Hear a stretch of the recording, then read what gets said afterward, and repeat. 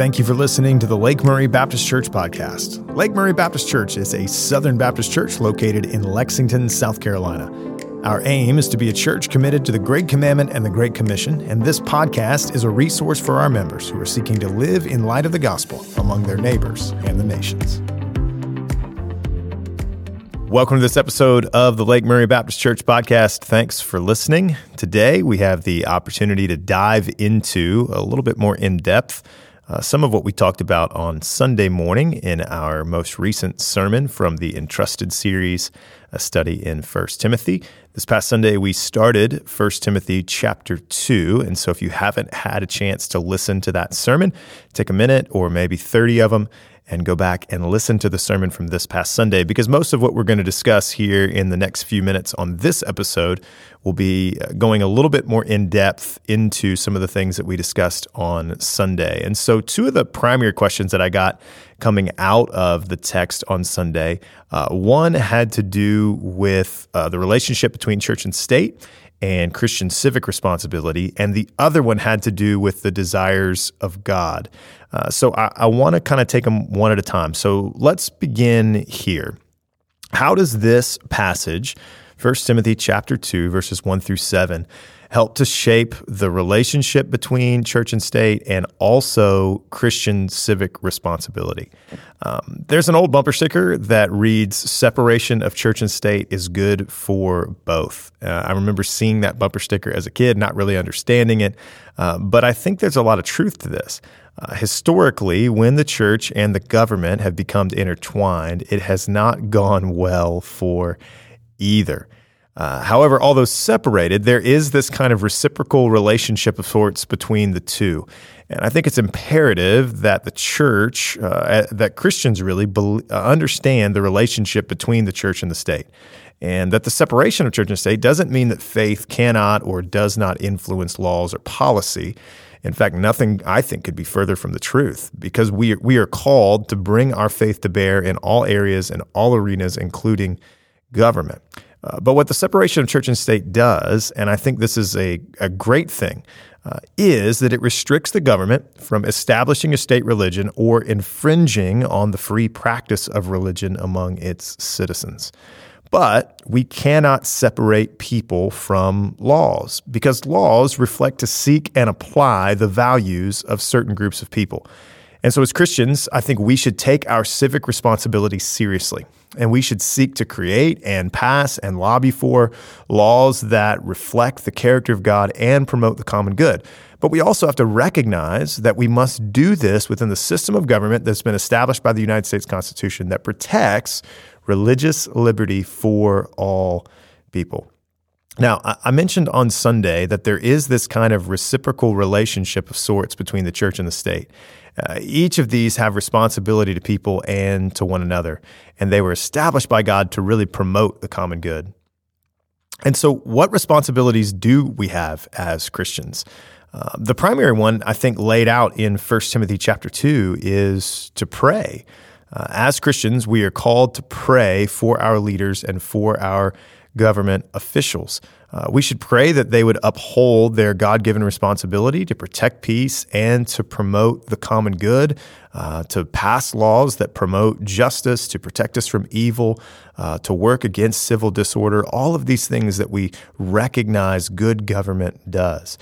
But I think that, just a side note here, Paul doesn't just limit this to governing officials. I think he says that we pray for kings and all those who are in high positions. And so this doesn't just limit our prayers to those who are in the government, although he is specifically speaking of those. I think we can think of anybody who is in a position of authority over us, particularly an employer, or if you're a child, a parent, or a teacher. And so we want to look to pray for those who are in all positions of authority. But specifically when we talk about the government, we have a responsibility as Christians to pray for those who are leading us, and pray that the Lord would lead them to exercise wisdom in the way that they govern. And so the first primary responsibility of every believer is to pray for our leaders. Secondly, as Christians, we have a responsibility, and I think the privilege of voting for laws and lawmakers who we feel best represent the values and the truths of the Scriptures.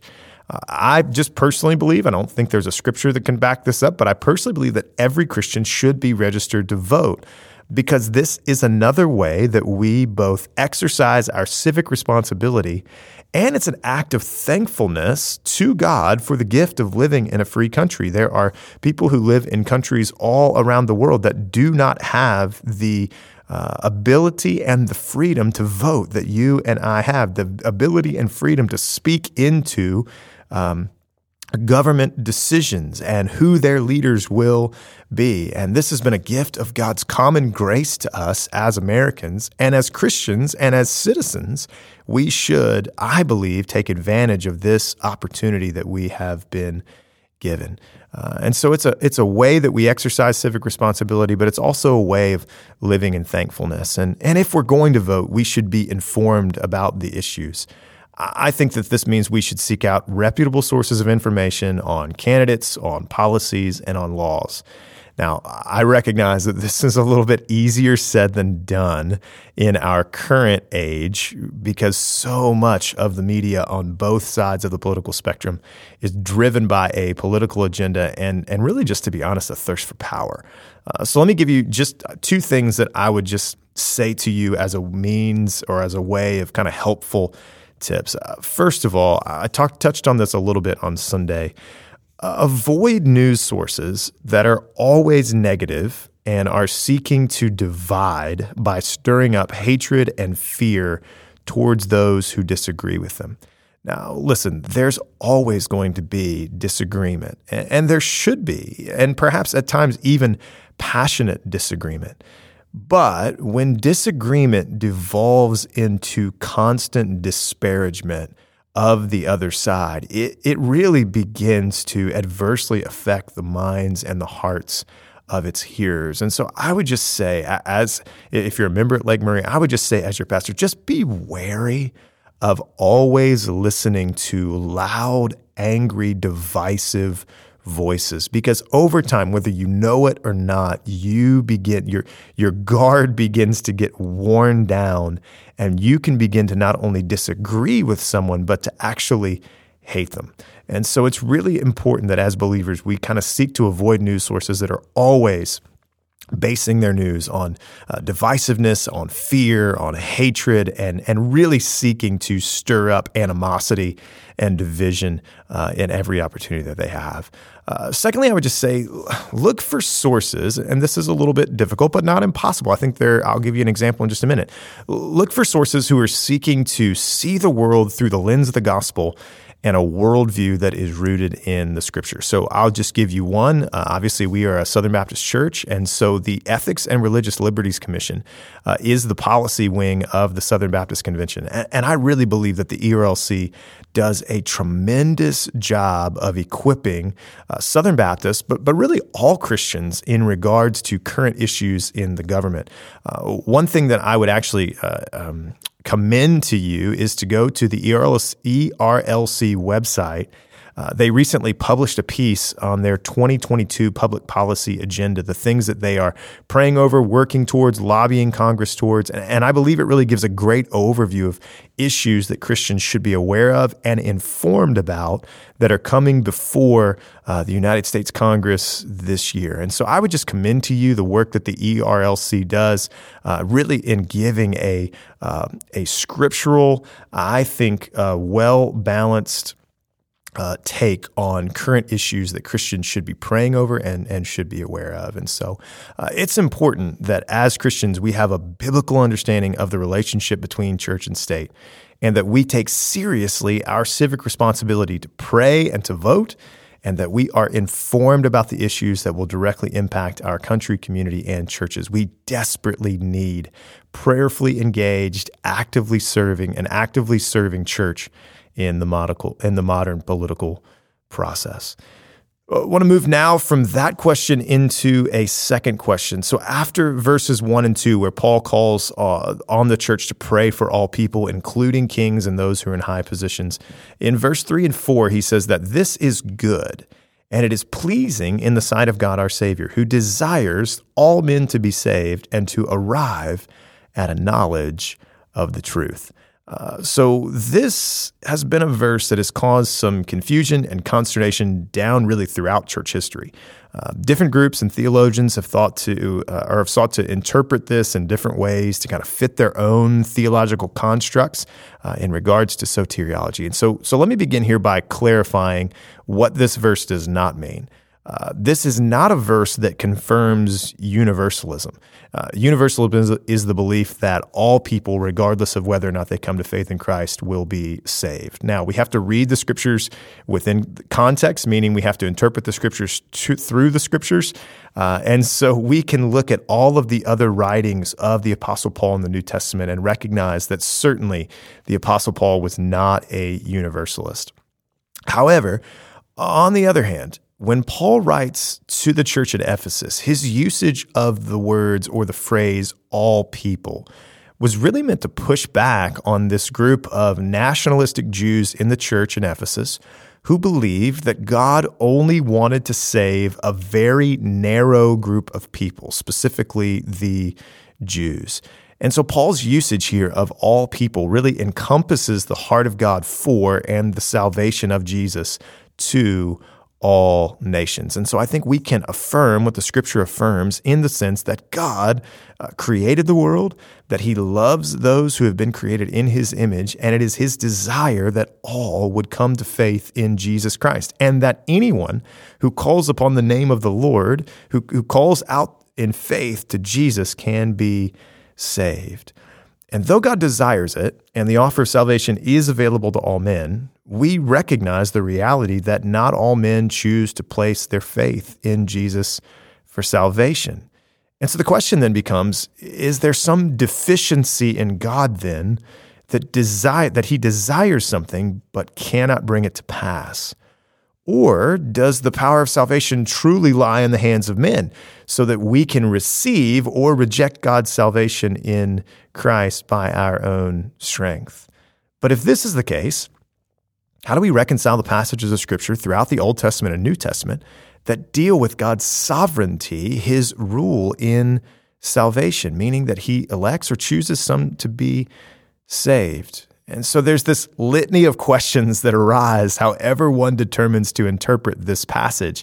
And there are numerous ways that men have kind of sought throughout church history to interpret it within their own theological frameworks. But what remains clear in this is that regardless of how we choose to interpret the words desire and all and saved, we seemingly arrive at a contradiction. You see, some have sought to put Jesus and Paul at odds over this. But Jesus, I believe, too, in his teaching, affirms both God's sovereignty in salvation and human responsibility. In one instance, Jesus invites all to come to him. But in another instance, he says that no one can come to him unless the Father draws them to him. So why is it that some do not turn to Christ? Because they will not, or because they cannot? And Jesus, it seems, he seems to teach both. And so we've arrived at an interesting place in the Scriptures. We've arrived at what is known as an antinomy. And an antinomy is two assertions that appear contradictory, yet are both true. And when we arrive at an apparent contradiction in our minds over divine sovereignty and human responsibility, the choice, I believe, is not to decide between either or, but to affirm both and. You see, whenever we look in the Bible in regards to salvation, we see this tension between God's sovereignty and human responsibility. We see it even here in this passage. And the correct response, I think, is to not try and pick one and do away with the other, or to try to pit Jesus and Paul against one another, but to affirm both as true, while recognizing that at the present time our minds are limited to understand how these two ideas work in harmony within the mind and the will of God. Now, to some, this may feel like a cop-out, but to affirm the Bible as true in all things, even in things that in our minds appear contradictory, is not ducking the question, but an example of theological and epistemological humility. There are some things that we will not and indeed cannot fully understand within the limits of being finite creatures. So we acknowledge that God is God and that his thoughts and ways are higher than ours, and that we, by God's grace, are both chosen and responsible. I hope that this episode of the pod has been helpful and encouraging, and we will see you again next week. And a special thank you to you, the members of Lake Murray Baptist Church, and to all of our listeners. Remember, this podcast and the other ministries of Lake Murray Baptist Church are brought to you by the generous tithes and offerings of our church membership. To give to the ministries of Lake Murray Baptist Church, you can follow the link in the description. For more information about Lake Murray Baptist Church, you can always visit our church website, www.lakemurraybc.org. Remember to subscribe to this podcast. By subscribing, you'll be notified whenever a new pod is posted. We hope that you'll join us again next time as we seek to live in light of the gospel in the places where God has placed us, for his glory, our joy, and others' good.